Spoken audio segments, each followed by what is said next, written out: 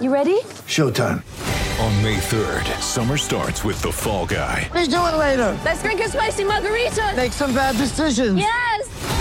Audiences are falling in love with the most entertaining film of the year. Fall Guy. Fall Guy? Fall guy. That's what the poster said. See Ryan Gosling and Emily Blunt in the movie critics say exists to make you happy. Trying to make it out? Nope. Because I don't either. It's not what I'm into right now. What are you into? Talking. Yeah. The Fall Guy. Only in theaters May 3rd. Rated PG-13. Anthony with the pump fake and one dribble inside to the long two, and he makes it. That's been his game his whole career. But look at him smiling. We go, my bad.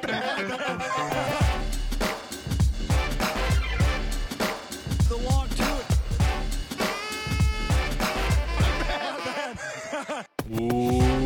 Welcome to another episode of The Long Two. I am Pete Rogers. He is Natty Wallach, and we are a Carmelo Stanthony podcast and occasionally talk fantasy basketball. Natty, how you doing today? I'm okay, Pete. How are you?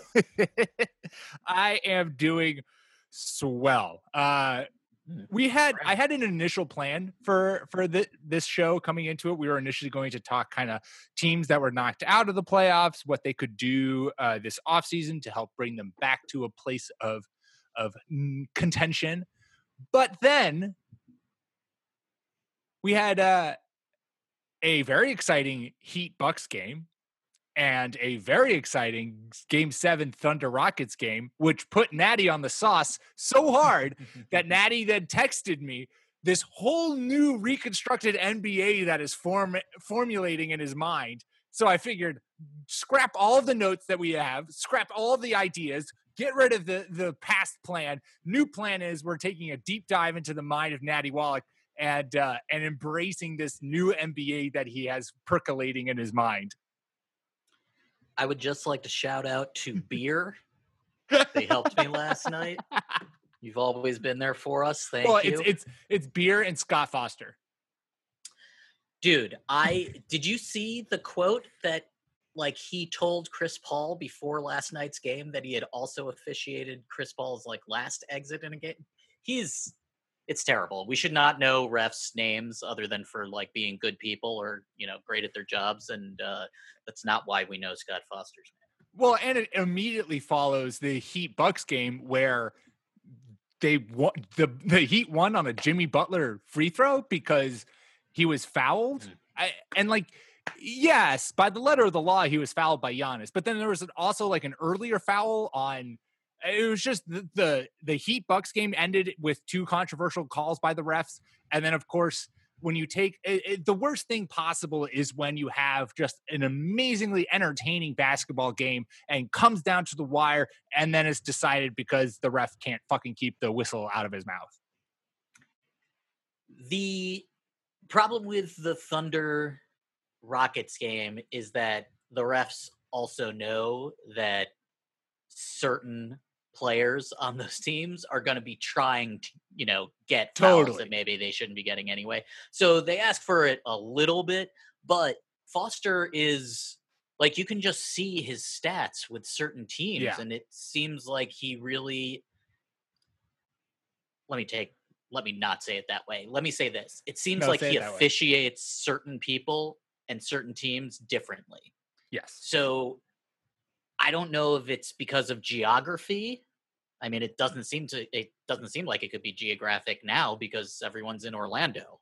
Maybe he just hated reffing in Oklahoma City and Houston, but it seems like if we give him the benefit of the doubt, it's peculiar to say the least. And these are numbers spread over years and years and years of officiating. So the NBA should seriously look at it. Also, get Scott Javie out of the broadcast because he always just stands up for whatever ridiculous thing the refs just did.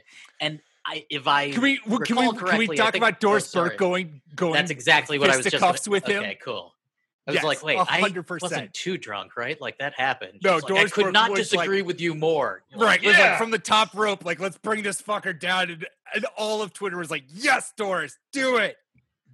She's such a saint. She is beloved by everybody in NBA and in basketball, really. So I've in the process of converting my household from a football fandom to a basketball fandom. I've been making Becca watch these postseason games with me, and Nice. and so anytime Doris Burke is commentating, I lose it. Like she's just so good at her job, and she shouldn't have to have that qualifier, right? But I shouldn't have to like say that like Doris Burke, like make a big point that Doris Burke is really good at her job, but she's really fucking good at her job. And so Becca is like, whoa, why do you love Doris Burke so much? And I was just like, Doris Burke is like RBG to liberals as like to the NBA Twitter community. Like NBA Twitter just fucking loves Doris Burke and will protect her at all costs, and rightfully so. She knows how to present an argument right off the cuff that does seem very reminiscent of an elite attorney. And, Doris Burke works for the broadcast partners and for the NBA. So she's not going to talk shit. What she did last night was respectfully disagree and then explain why. Right. And when you said like technically Giannis fouled that last play, it's like, yeah, technically he did. And if the bad foul call beforehand hadn't occurred, then maybe people wouldn't have been so pissed off. But right. Like Doris Burke is at a level where she's so legit, her job isn't in jeopardy when she says, I believe that you're wrong, especially when she can back it up right in the moment. Right. No, she is exceptional at what she does. And it's just always nice to hear someone in the broadcast booth like side with you, the angry person on the couch sitting at home yelling at your TV. And Doris is like, I agree with you, all of those watching from home. This was a yes by the letter of the law, a foul, but are you really going to call that in a make or break ish game 2 on the future MVP, 2-time MVP? You also know that she's stood up for the refs and the NBA infrastructure beforehand. Like Totally. She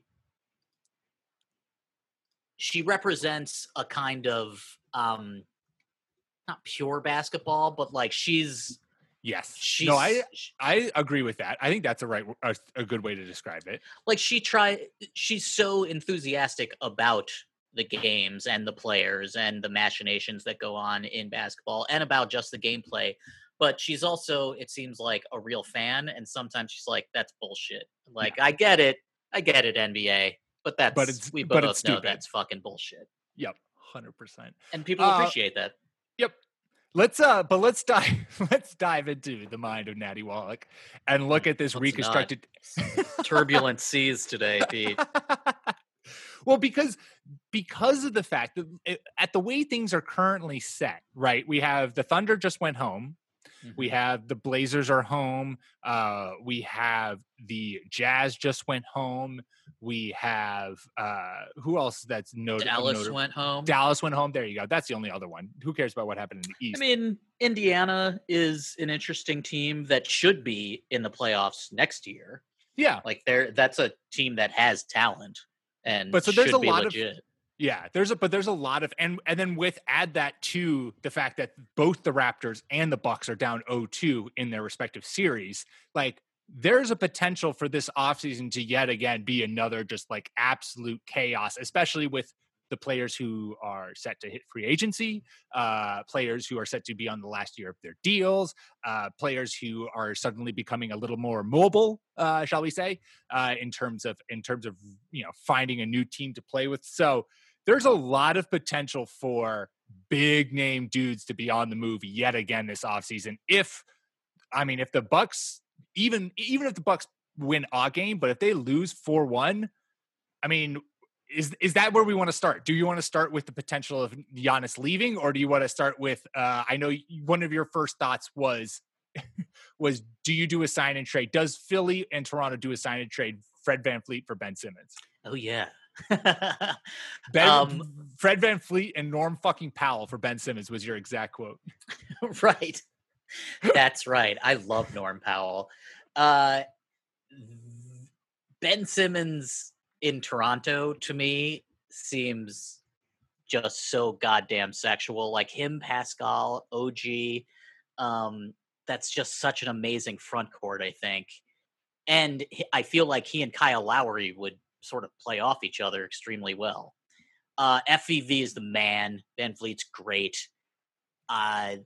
They need shooting in Philly, and Tobias Harris has such a massive contract that it seems like maybe it would be, if you want to make the team better, then maybe it seems like you would need to trade Embiid or Simmons just to be able to get a good return. Like, I'm not really sure if you'd get a great return for Toby back, even though I like him a lot, and it's not his fault. I think you're right that Simmons and Embiid are really the only, if the Sixers are looking for like a franchise piece, you got to move one of Simmons or Embiid, right? And that's tough to do. Right.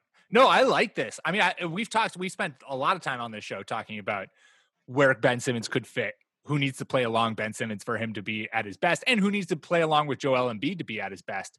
And I do think that an actual guard who can shoot threes and, isn't uber ball dominant would pair really nicely along Joel. That team, Philadelphia, I mean, the front office is getting shook up, apparently, but they just made so many bad decisions. And, like they told the whole world that they wanted Matisse Thybulle in the draft. And so Boston was able to take advantage of that. And they knew how important JJ Redick was to the team. Like, they knew that one will forever, that has to haunt them till their dying days. Why you let JJ go is beyond me.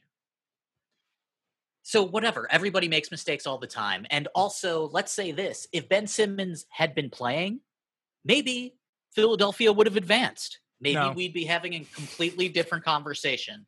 I mean, the series would have looked different, I think. That's fair. It's just such a fucking shame, man, because I do believe that you can have a good team with Simmons and Embiid. You just have to make sure that everybody else can shoot. And I don't feel like that's so fucking hard. Like, I liked Josh Richardson. He didn't do that well this year. Like, he just didn't fit in. They need another playmaker. They need someone who can, create offense and can shoot. Yep. So it seems like Elton Brand, the GM, wants to keep Simmons and Embiid, and that's great. I don't know if you're going to be able to get much in return for Josh Richardson, if you can trade Toby, if you would want to. But I don't think that they can keep things the same and expect better success. Right. Especially with the Celtics seemingly like this being their, not floor, but like, I mean, Jalen, Tatum, they're on an elevator. They're not even like there is no ceiling. They're right. On the escalator going up. So the Sixers, there's no way the Sixers can go into next year being like, we're going to run it back and hope for the best with the healthy Ben Simmons when the Celtics are going to be better than they are currently next year. Knock wood, Jesus Christ, jinx yourself, Pete. My God. What if they blow it up? What if they're like, what, man? God damn it. We're going to Mookie Betts this shit, and we're just getting rid of our dudes. Boston, let's get a bunch of draft picks again. God, that would be awful. Oh, that would be, I don't know if Boston fans, we are one of the most sympathetic fan bases. We've had so much hardship thrust upon us. Whoa. You used to be sympathetic, and then the 21st century occurred, and now no one likes you. Nobody likes you. It would be You've had all four. Yeah. Fuck you. Yeah. I hope you get designated out or whatever the hell they do in soccer. Just like kick them to the curb, man. We don't need them. It would be a tough 2 years though if the Red Sox traded Mookie and the Celtics traded Tatum. Like, it would just be that would burn Boston. I don't think you can trade Tatum. There's no way you can trade Tatum. Luka Doncic. I think that's the only person where like both teams would actually be like, oh, okay, I'm not going to put the phone down, but I'm going to like sit here and think for a second. You have to like, right. You have to think about it. But they wouldn't do it. I don't think either team would do it. No team would do it. Like, I don't think I would trade Luka for I'd ask for something else. I shouldn't. That's dumb. They're both great. They're both so good. I can't believe we get those two and Giannis. And there's just so much. It's stupid how good this. Right. It's stupid how good the best players in this, how young the best players in this league are right now. And then you have the New York Knicks and the Orlando Magic and the Detroit Pistons and the Washington D.C. Wizards. Well, you fixed the Knicks in this alternate NBA universe. You've fixed the Knicks with Russell Westbrook going there, and then somehow I returned the Knicks to their normal ways, which is that they have one overpriced dude who's sort of good and a star, and then a bunch of other overpriced guys that aren't helpful. Well, the catalyst for trading Russell Westbrook in your NBA world is that would Giannis want to play with Harden? And could Giannis, after the Bucks, if the Bucks lose to the Heat, even if it's a close series, like 0-2 is tough. And I saw, I don't want to forget this, Richard Jefferson. Did you see Richard Jefferson's quote? No. His hot take, what if Giannis is Scottie Pippen and he needs a Michael Jordan? Oh, shut up. That's ridiculous. No, you say that to get responses. That's not first of all, the fact that Scottie Pippen is considered a 2 is only because he played with the 1. Right. That's everybody's at least at best a 2 compared to him, except Scottie Pippen was a top 5 3. player in the league when he was at his height. Dude, they went to the playoffs without Jordan. He's a singular talent who, by the way, would play extremely well in today's He NBA. would translate so well to today's NBA. Oh, he'd be one of the 5 best players. I mean, I'd rather have Scottie Pippen than AD, I think. Ooh, I like it. But some of this, so the Bucks seem to miss Eric Bledsoe's defense so fucking hard, dude. It is. I mean, George Hill's out there doing his best, but those young guards that they have, they're not there. They're not good enough to do this. And Middleton's doing what he can, and Giannis is doing what he can. I think some of this is the coaching. Yeah, Spoelstra is way better than 100%. And I used to be all on Spoelstra's ass during the Heatles because I was just like, "What in reality are you actually doing here, Spoelstra?" But he is a very good coach, and I think it's just another thing where it's like the textbook or the playbook with Giannis has been discovered. People know what this Bucks offense is and how to at least slow it down. And you need to change your shit up. Like it was the same thing with Billy Donovan, where I was like, what are we watching here, Thunder? Like, do something different. Do something. Use your that advantage. Does not include Dort shooting the most shots in the game. Right. I mean, game. Shout out for being the only other under 23 player to score 25 points in a playoff game along with LeBron and Kobe. So there's that to add to Big your Lou. resume. It's great. Okay, so you should run it back. And so I think that if Houston had lost that game 7, D'Antoni would have been fired and they would have had a whole like big existential questions there.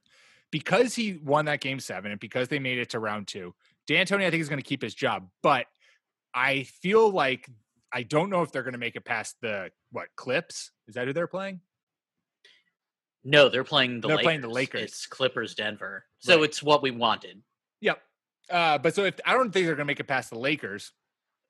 And if you need to make some sort of big move, and it's just, I don't understand why the idea with Harden has always been get him another ball dominant guard. Like that just doesn't make sense to me. What makes sense is, and it didn't work, right? They tried it with Dwight Howard and it didn't work because Dwight Howard had his own shit to deal with. But like getting a big or just like a paint presence seems to make the most sense. And Giannis, this is a pipe dream, right? Like who knows if there's anything that can actually come to fruition of this, but Giannis and Harden seems like a duo that will finally benefit the two of them who can play alongside each other to the point where like you'll get the best out of Harden and the best out of Giannis, as opposed to like always putting Harden with like this ball dominant guard, CP3 and Russell Westbrook, where it's like, is that what brings out the best in Harden? I don't think so. The things that Houston has committed themselves to, and I assume that the math that they're looking at suggests why they should do these things, is that they have their team construction has no ceiling, but it has an extremely low floor. Like if they're going to take the most threes in the playoffs in history and they make them, then yeah, they're probably going to beat everybody. But when they go cold, they can lose to anybody. And the reason that they don't like having a traditional big is that they want to be able to switch everything. And that has been helpful in a lot of stuff. Giannis would be able to do that. Giannis would also be able to run an offense when Harden was sitting, and Harden can run the offense when Giannis is sitting. So they'd be more complementary than having another backcourt player, I think. I mean, you want to switch everything, but you've seen other teams have a quote-unquote more traditional big and be able to switch everything. So it depends on who that big is, but I do think that the 100% committing yourself to this 3-point game with no backup plan it's proven itself to be foolish once you get into the playoffs, in my opinion, right? It's phenomenal during the regular season when you're playing teams once at a time.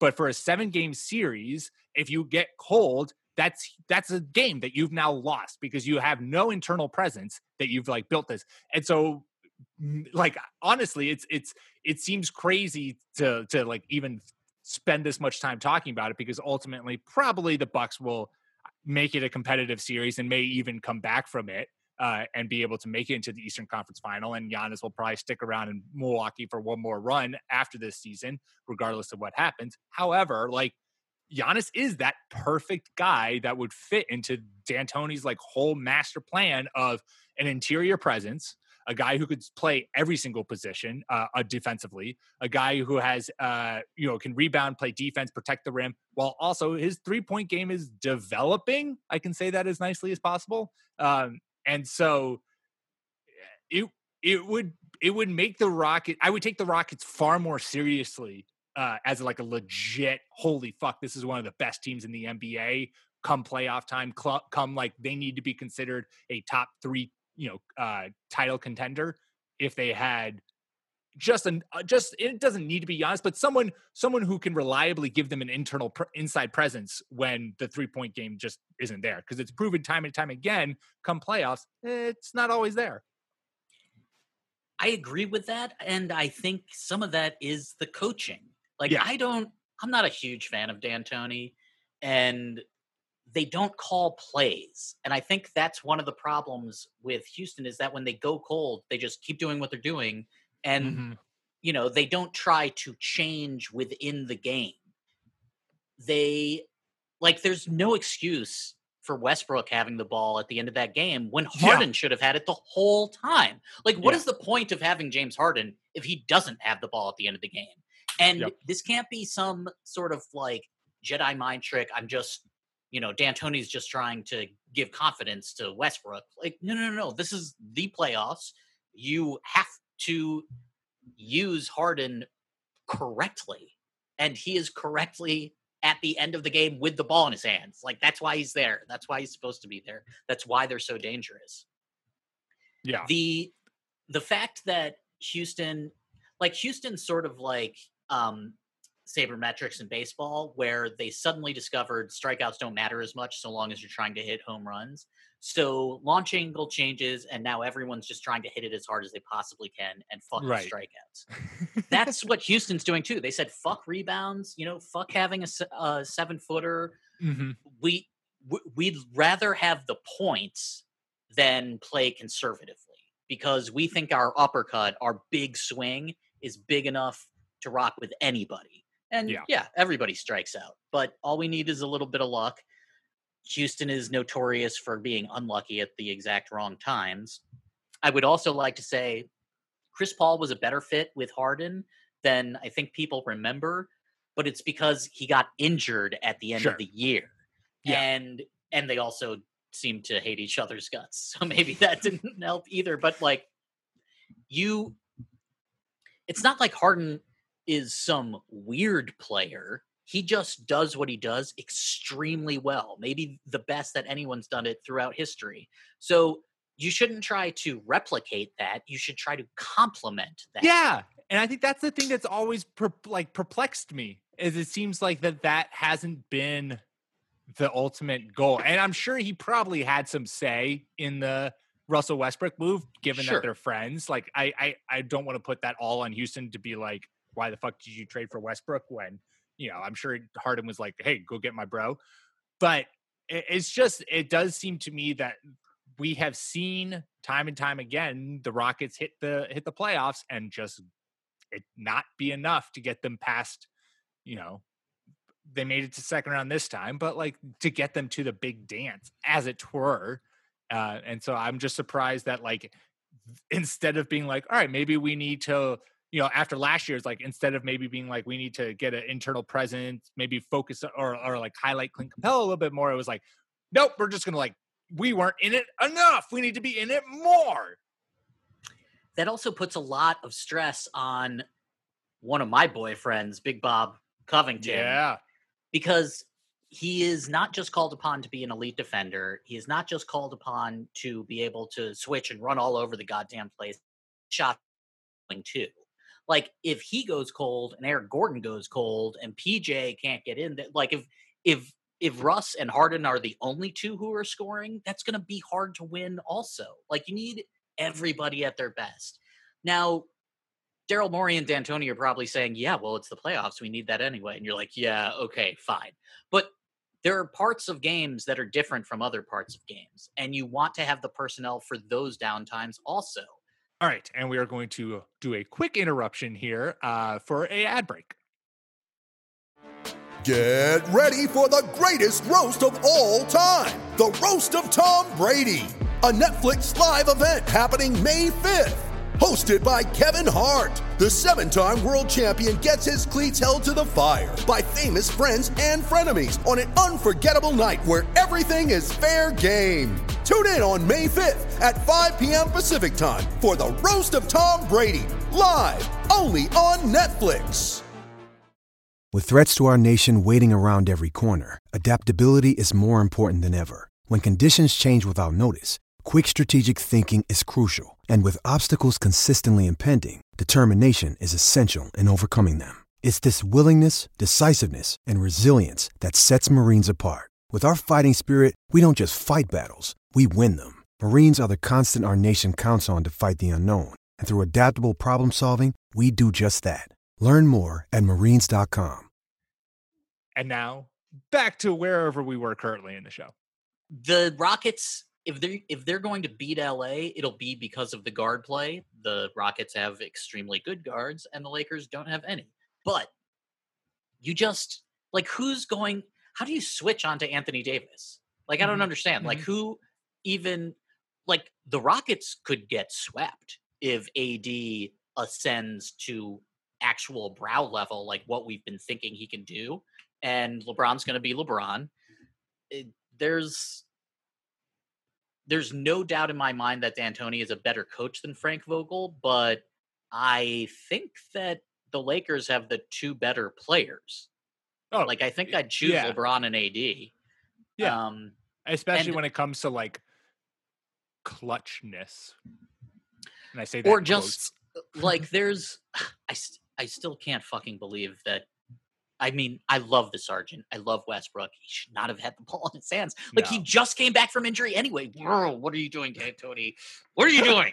He should get fired anyway. And you know what? So should Coach Bud, because, like, if you can't even look good just because you don't have Eric Bledsoe, that's on you. Like, you have to be able to do something. Come on. Yeah. No, that is. I think if you're picking between the two of them, he needs to go more so than D'Antoni. Like, but they're both good regular season coaches, like they lead their teams to 50 wins. Just, like, needs to get out of here. If you're a team that wants to win a championship, I could give zero fucks about the regular season, right? All I need to do is just make it into the playoffs. I mean, that's what we've seen the Clippers do. That's what we've seen the Lakers do. That's what we saw Toronto do with Kawhi, where it was just like, we are going to make sure that we're good enough to make it to the playoffs and get a good seeding. And then we're going to, we're rested, we're ready to go. And then we're just going to fucking start sweeping people. like D'Antoni, to go back to baseball again, he's more like a manager than he is a coach. You know what I mean? Like he's there to make sure that the team survives through the season and that everybody feels good and that he's trying to bring out the best in everybody, but he doesn't call plays and he lets his stars just sort of make their own decisions and everybody else has to follow along and do the best they can. But he's there for like the locker room more than he is for whatever he does or does not do out on the court. The fact that he's been the coach of so many successful teams with so many good players does suggest to me that he is a good manager, that he does have good locker rooms, that he does try to bring out the best in his players. And the fact that Houston is playing really good defense right now is also credit should be given to D'Antoni for that. But like you have to change at a certain point. Like if they lose in this series, then Morey has to think about his decision-making process. And maybe they zig and zag because they just want to zig and zag sometimes. And maybe there are good reasons to have some traditional role players. But it's, knowing that team, well, actually the owner might be broke and the coach might not be back, even if they do well.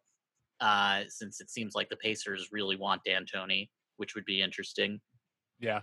But it's a frustrating team because you can see how they could be better, but it's also really super difficult to actually go get those players. Like could Houston get Aaron Gordon? Would that help the team? Like would someone like Serge Ibaka be good for them? It's just such a mercenary team, and they throw people to the wolves so fucking hard, just like your Boston Red Sox. So I don't know, but it seems like people like playing for Houston. I think Chris Paul is like a rare dude where he's like, fuck that team. I feel like Chris Paul is the rare dude where fuck any team that he's ever played for that he left with. Like, I don't think he's always proven right, though. He is always proven right. What did Houston need at the end of that game? They needed a guy like Chris Paul who could hit a three. It's true. That is true. Natty, are you ready for the greatest transition in the podcast universe? Oh, I hope so. Should I put on a prophylactic or a helmet or something? Like, what's going on here? You should be prepared. Okay. Speaking of coaches, the Nets hired Steve Nash as their next head coach. That's my transition. Wait, who's not Phoenix? What did I say? Did I say Phoenix? I said the Nets. No. Steve Nash, the player? Natty, have you been off the internet for the whole day? Yeah, I was at work. Oh, fuck work, man. Yes, Steve Nash, the player, is now the new head coach for the Brooklyn Nets. New GM. No, Sean Marks. He's the head coach. Yeah. Oh, I'm so glad that this is breaking news to you. Wait, has he been an assistant somewhere? I thought he was a soccer guy. Yeah, no, he hasn't done shit. Own a soccer team or something? Yeah. He was working like in the front office for Golden State or something. Wasn't he doing? He might have been, because there's some relationship he built with Durant there, so he might have been doing something. Oh, sure. I think this was entirely a Durant is like, I want my boy. Okay. Another white head coach with no coaching experience got hired. Cool. Very, Bingo. very, very cool. Gosh, that's so awesome. Look, I love Nash. I don't want to feel bad about it because of that. I think he's a basketball genius. He's one of the best point guards ever. He always brought out the best in all of his other players. So that's weird, something, though, because like you have a team that should be, that considers themselves like one of the 6 best teams when Kyrie and KD are healthy. I think. Why wouldn't you want to have a coach that matches their stature? But maybe that's what KD said. Like, you're a coach who can get along with me and Kyrie. If you can do that, then you can do anything, maybe. I guess. That's so weird. That's so weird. It's super weird. It's super weird, especially, and you said it, and I want to bring up the tweet just so that I can make sure I give props to the man who deserves it. Let me see, long two. Dude, like Ty Lue? Like, no. Yeah, Tyler R. Tynes, who writes for The Ringer, tweeted this out, and basically it was just like the blackest coaching pool in years. Ty Lue, Ime Udoka, Sam Castle, Adrian Griffin, Mark Jackson, Steven Silas, Darvin Ham, Jamal Mosley, Jason Kidd, Wes Unseld, David Battenpool, Roy Rogers, Nate McMillan, Alvin Gentry, Mike Brown, yada yada. Steve Nash gets the job, zero experience. And to anyone who's going to be like, "Wow, don't make everything about race." Okay, you can't tell me that like any of those coaches were less qualified than Steve Nash. And I'm sure Steve Nash, I would hope that the Nets did their due diligence and sat him down for an interview and was like, "Hey, Steve, what's your plan for the team?" And Steve laid out his plan, and he got a sign off from KD and Kyrie. And he's like, "Great, this is going to be awesome. I'm super excited. This is going to be great." And the Nets are like, "We're in, we love this. We've done our due diligence." Like, I would hope that that's happened, but let's also not overlook the fact, when was the last time Kyrie got along with his coach? Like, are we sure that this is the time to be bringing in a first-time player coach who recently retired, who has played against both these guys? And is like, this isn't like he has been out and learning the craft and is coming to the NBA after coaching a couple of years in college or what have you, or the G League. It's like, this is first-time coach Steve Nash is now coming in and coaching Kyrie Irving, known locker room destroyer. I'm not entirely sold that you can be like, "Oh, why do you have to make everything about race?" It's because everything is about race, you dumbass. Think about it this way. Can you name a black coach without any head coaching experience that has been hired just out of the blue? Yeah, I can't. Can you? I mean, generally, I don't think you should hire people with no experience, but okay, let me try to give generally a good rule of thumb. So let me try to give, because I do love Steve Nash, and in a vacuum, this could be a really great signing. Let me give one good reason why I think Steve Nash would be an appropriate person to have there. He was a player that dealt with injuries his entire career, and he sort of had to change how he played, and he was very conscious about diet and stretching and, like, just trying to keep your body in peak condition as much as you can while the injuries accumulate. Maybe that's why you bring him to Brooklyn, because you're dealing Kyrie with two players there, Kyrie and yep. Yeah. Also, Steve Nash is NBA royalty as well. He should be. And so, like, I don't want to diminish him because of the context in which we find ourselves, which is that, like, people, teams should be hiring more people of color. Yes. That's just going without saying. And if instead of hiring a person of color with massive amounts of experience, like Alvin Gentry, you hire a white person with no experience, even though it's Steve Nash, right, that's a little tough. But there's Steve Nash might be a great first-time head coach. He might be a big success for the Nets. This could be a great move for them. But you can't look at this hiring and not recognize that he is the beneficiary of white privilege to have gotten this job, right? Yeah, and he doesn't have a ring. Ty Lue has a ring, but Ty Lue and Kyrie maybe are not simpatico. Yeah, I don't know if we this could just come down to your star players saying, "This is the guy we want," which is fair. Brooklyn did that with DeAndre Jordan. Yeah, if you look at it from that point of view, then it's actually black agency. Like, we're doing exactly what our stars and best players, these doctors of basketball, are advising us to do. I imagine Steve Nash is fairly expensive. So maybe we are looking at it sort of backwards, but in the context of our times, it's hard to see this and be like, "Oh, cool, another white guy got a job." Yeah. And I think it's all the power to Steve Nash. Like, hopefully things work out for him. It worked out pretty well for Steve Kerr, so it's not to say that it's a recipe for disaster or that team should never do this. It's just like you can wish the best for him and be like, that was maybe an iffy hiring by the Nets, but like, hopefully it works, and still recognize that there were definitely powers that be, primarily, white privilege, that helped propel Nash into the gig. So, anywho, that was the hot. You know news what, for man? the day. If you're Kyrie, you saw what teams did for LeBron. Well, you saw what Cleveland did for LeBron. You saw Cleveland, and that might be playing. Like, just cycle through coaches. Who cares? Fuck them. Like, none of those. You're not. It's so rare to have a coach that's more important than a player. It's so fucking rare. Yeah. And you really, like, I would choose KD and Kyrie over almost any. Like, I know that there were rumors that Popovich could be the Brooklyn coach, which I sort of thought was funny because it was like, that doesn't really seem realistic to me.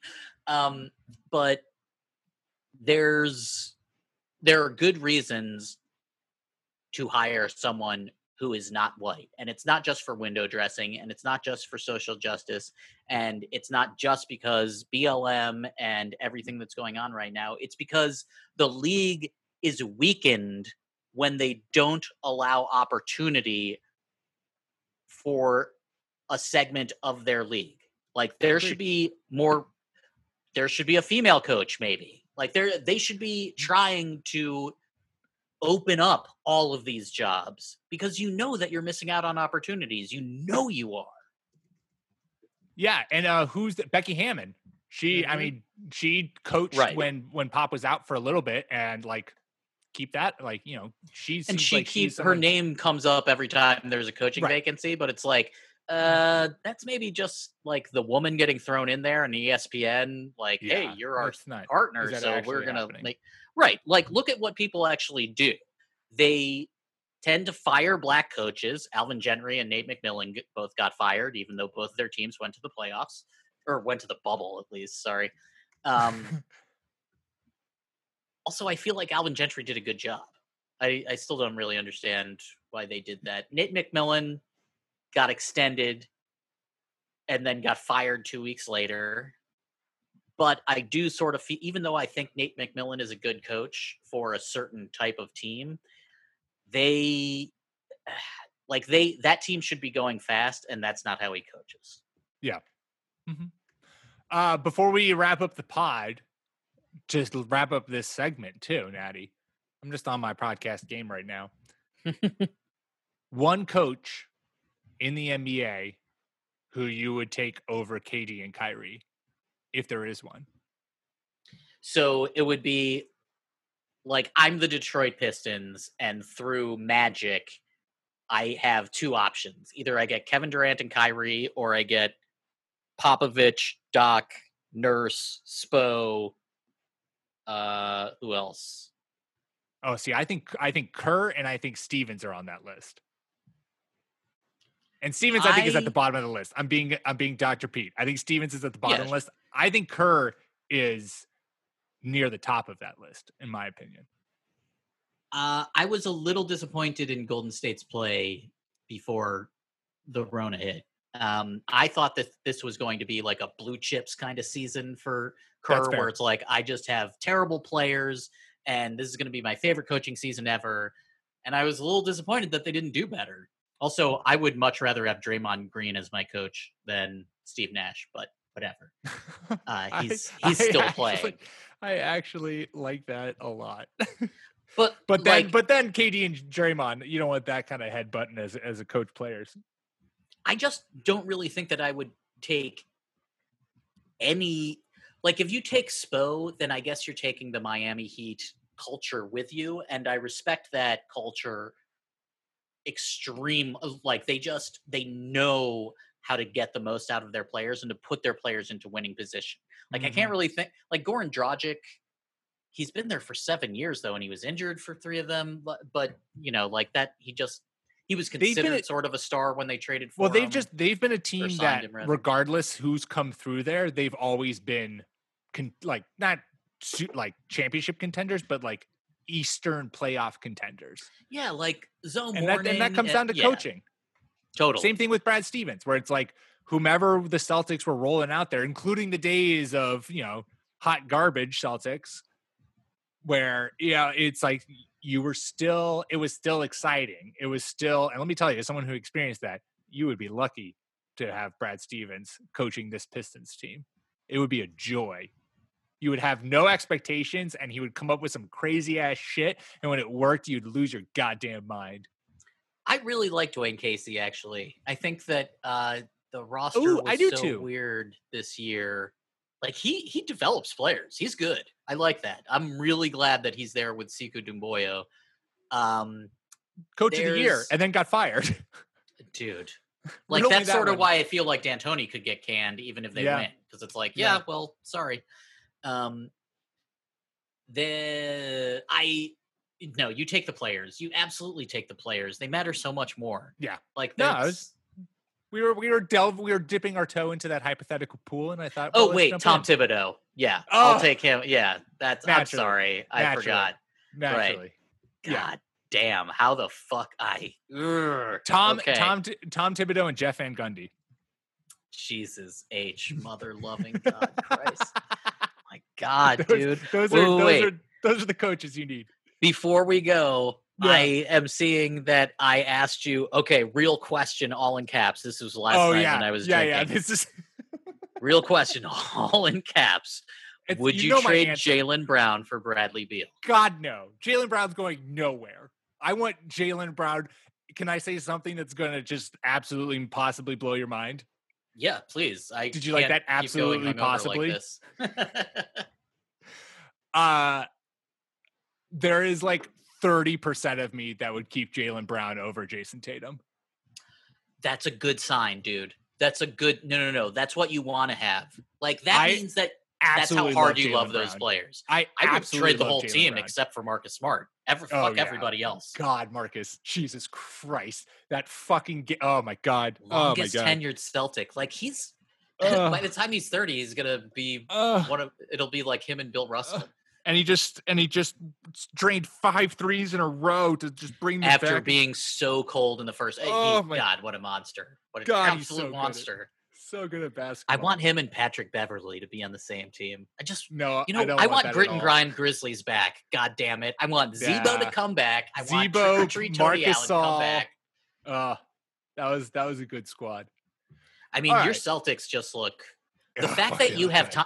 So here's what you guys. We were concerned about. Oh yeah, we talking about how fucking good Time Lord is. We need to wrap the show up, Natty. Stop getting me on the Celtics before we go. But that's the kind of big man, quote unquote big man that Houston would love to have. Yes, he has looked so good that series. I mean, and I'm saying so good really in terms of like, in terms of like the expectations for him and from the national media and from Boston, it's just like oh my God, he is exceeding them. He is coming in playing serviceable minutes and doing so much more with them than I was expecting. And I love to see it. Love to see it. Like you guys and the Heat look like that would be a better Eastern Conference Finals series. Like it would be more interesting. My God, it'd be so much more fun than Bucks Raptors. But yeah, the Bucks look bad and the Raptors looked bad in the first game, but Lowry was hurt, I think. And I think the Celtics Raptors have the much better chance of becoming a series. It just seems like the Bucks just don't have it. I mean, the fact that they're running into the Heat just shows how vitally important perimeter defense is, especially with a good shooting team. Also, like Giannis versus Bam, that's rough. That's been rough for Giannis. Maybe guard Jimmy Butler. Just throwing it out there. Throwing it out there, buddy. You want to win Jimmy Defensive Butler Player of the so Year? hard. Maybe go shut down their best player. Dude, we were so right about the Heat before the season. We were so right about the Heat. They're deadly. Good for them. They're really good. And I'm excited because I actually really like this Heat team. I like everyone on it. For sure. Totally. Normally, I hate them, but I like this team. It would be amazing if Jimmy was in the finals. That would be incredible. Middle finger to 3 other teams. I will say, and this is, I promise, the last thing. Okay. if the Lakers make it to the finals, I do not want the Celtics in the finals. I do not want the Kobe aura on me. I thought it was because like you thought the Celtics would beat them and you want LeBron to get a ring. Oh, I read that all wrong. That's not sweet at all. You bastard. What's wrong with you? I don't want to. Yeah. I just feel like the stars are aligning for the Lakers and I don't want to have it come against the Celtics. I think that's so funny because I think that the Lakers versus Rockets could look like Giannis versus the Heat, where it's like, who's guarding who in this series? Is LeBron guarding Harden? Is that really going to happen? I'm here for it. Who's guarding Westbrook? And does that mean? And if it's like it's not AD, Danny? Yeah, it's Danny Green. That's who. Yeah, it has to be. He has to step up. Yep. Oh, and they might get Rondo back. We'll see. Lots of NBA action still to go down, and that, my friends, is why you tune in. And you make sure you subscribe to the Fake Teams podcast, wherever you get your podcasts, iTunes, Spotify, Stitcher. That is how you'll not only get us downloaded into your beautiful podcast feeds, but also our fantasy baseball and our fantasy football shows. And fantasy football, my friends, if you play, it's coming hot. So make sure you're tuning into that. Make sure to follow us on Twitter at TheLongTubePod. Natty, have yourself a good week. You do the same, buddy. Talk to you next time.